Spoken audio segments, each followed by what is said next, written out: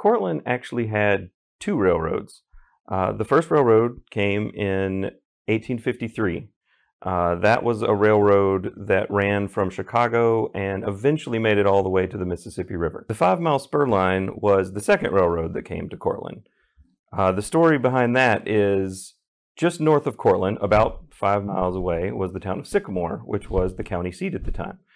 Sycamore really wanted a railroad, but they didn't get a railroad. They got bypassed by the Galena and Chicago Union Railroad, which is the one that went through Dekalb and Cortland. They were desperate to have a railroad. At this time in history, if you didn't have a railroad, your town could just sort of dry up and disappear. Everybody wanted to live near the railroad, so Sycamore really needed a railroad, and they decided, you know what, we're just going to build our own railroad. The first station was erected about 1853. That's when the first trains traveled through the latter part of the 1853 in December, and it went as far as Dekalb at that particular time. And then what they did is they put up a temporary building along the line in these small little villages. Cortland was founded in 1853, and it was a very small community, and the railroad came just about the time the village of Cortland was incorporated. It was the railroad that basically created the towns. So there were no towns until the railroads came along, and then everything grew up around the railroads. People moved there because they wanted to be right by the railroads. They started businesses, they started factories, and the towns grew from that. So the railroad brought, the main thing is, I'd say it brought the outside world to the town. This is a time with no internet, no cell phones, no television. It just opened up the rest of the country to the people who lived there. It brought products from all over the country. It brought the latest fashions. It brought catalogs. It brought things they could never get before, technologies they couldn't get before.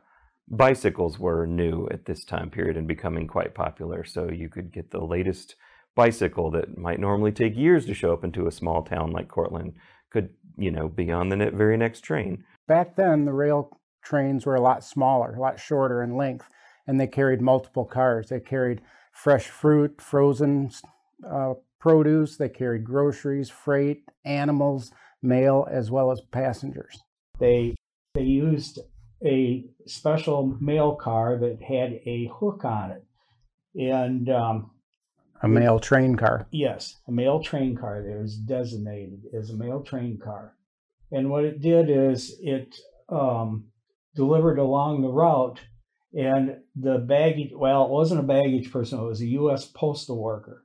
He would kick the bag of mail out of the car, but there was what they call it is a mail crane. And what it does is it's about, yay tall. You'd have to climb up a little stairs, but the arms are about like this, spread out like this. The mail bag goes between that arm and this arm, and they were on springs. And the postal worker inside the mail car, he had a hook. And what the hook did is he brought it up like this, and it had a bend in it like this, so it could grab that bag in the middle and pull it off that mail crane, and then the arms would go just right back down. Railroads were sometimes not very safe. So a lot of towns, they did not have the safety precautions that we have today. They did not have the clanging bells. They didn't have sensors. They didn't have the things coming down to block traffic. So people always had to be aware of when the train was coming. The railroad and the depot were the hub of any community, especially in a town like Cortland, where the town grew around the railroad. It was the center of town, and basically every cool thing that happened in town happened because of the railroad.